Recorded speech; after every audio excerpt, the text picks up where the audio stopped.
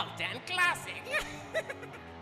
Welcome, friends and fiends, to another mini-sode of Cult and Classic Podcast. This is the podcast where we talk about two thematically linked films, one mainstream and one cult. And these mini-sodes are the Friday episodes we bring you between our Tuesday main episodes, where we do little things like film reviews or interviews or product reviews that you might be interested in, stuff like that.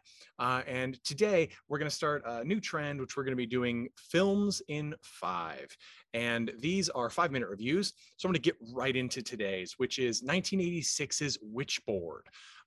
This is kind of in honor of video vixen and actress extraordinaire Tawny Kitaen, who passed away recently, which deeply saddened us. She was considered sort of a kind legend by all. So our condolences to her survivors, and of course to all of us as fans. We miss her terribly, but we want to highlight her awesome work. So we wanted to start with what's one of my personal favorites, Witchboard from 1986. Like I said, now there's a lot of cool stuff to know about this movie. First, this movie was made almost the same time and released almost the same, actually around exactly the same time that her big Whitesnake video was released. She, of course, was a video vixen. She was in a Rat music video, and she'd been and after this in a couple more Whitesnake videos. Very well known for that. You've probably seen her on the car or in headlights, things like that. So that's where she became sort of the sex icon we think of in the 80s and 90s. But like I said, when she was doing her most famous Whitesnake video, this movie was wrapped and they released it about the same time. And apparently the success of or interest in her in the video actually drove the viewership of this movie up, which makes sense because, I think a lot of people had heard of her at the time. And so when they became sort of impressed and obsessed with her in this video, they ran out to catch this film. So what is the film about? Well, it's about a Ouija board induced possession. The film is written and directed by Kevin Tenney, credited often in his early films as Kevin S. Tenney. And Kevin Tenney is pretty well known in the cult world for making some really, really great features. This was his first feature film. He did a short in 84 that has gotten some recognition called Book of Joe, but this was his first one 2 years later. He, after this movie, went on to do Night of the Demons in 88, The Cellar in later 88, Witch Trap in 89, Witchboard 2 in 93, Pinocchio's Revenge, for those of you who remember that fun 96 direct-to-video. Tons of movies, absolutely great stuff. And he's got 2 movies in post-production now after taking quite a long hiatus after the late first decade 2000s. 2009, I think, is where his last completed film was released. So he wrote and directed this film. The film is about a woman and her boyfriend, Tawny Kitaen, and her boyfriend, played by Todd Allen.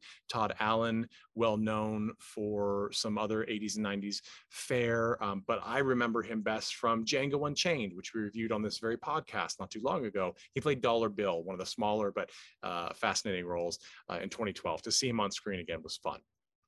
But he plays sort of the alcoholic boyfriend who is a good guy, but has trouble with his former best friend since childhood, played by Stephen Nichols of Days of Our Lives fame.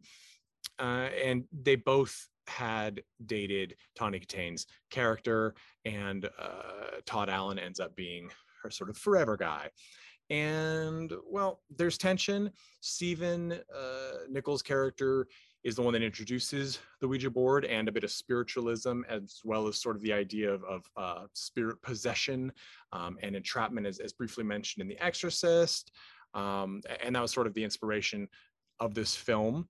And it's an interesting mix because you would think that this is just a movie based around demonic possession, but really there's a lot of interpersonal play between Nichols and Allen's characters that makes sort of a bromance form, and the progression is really great, and the acting is really great, and the writing is pretty good. So it sort of elevates it above a lot of Tenney's later fare, which is made for a very different purpose, like The Cellar or Night of the Demons, which is more of an 80s pulp vibe. This one has more of a drama vibe, but that doesn't mean there's not supernatural horror abounding. There are several death scenes. The special effects, while kind of light and they're practical in this movie, are by very well-known special effects person, Tassilo Bauer, who worked on one of my favorites, Killer Clowns from Outer Space in '88 and Nightmare on Elm Street in '84, stepped in along with some assistants to helm the effects in this one. So there's not a lot there, but what is there is well done. And it's just an all-around really good film. It's the kind of film that you would sit down and your friend who's not really a big film person would sit down and be like, ugh, this is just some 80s garbage. And then you start watching it and they're going to get invested because it is well done. It does have good writing.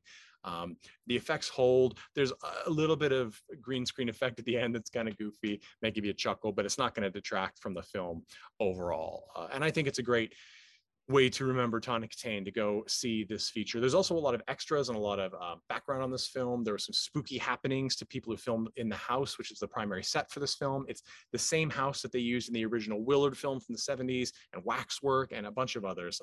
And they don't use it as a film set anymore, even though it's still standing, to my knowledge, I believe. So this is kind of a nice time capsule. But anyway, that's it for this Film in 5 Minutes.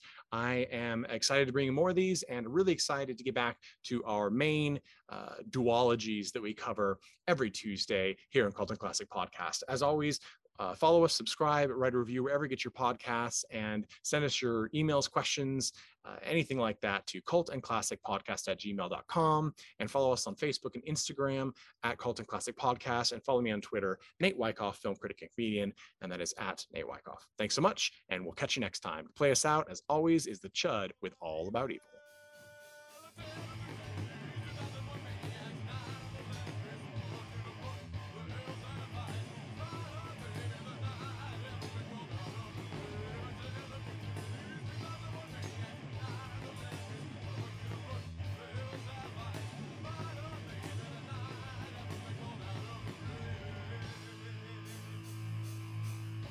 Hey everyone, thanks for listening to Cult and Classic Podcast. This podcast is important to me, but what's more important are the rights, privileges, and freedom from violence of everyone in this country and in this world. And that means supporting Black Lives Matter. If you'd like to make a donation, please go ahead and visit cultandclassicpodcast.com, where we have a list of places you can donate and help out. And please stay safe.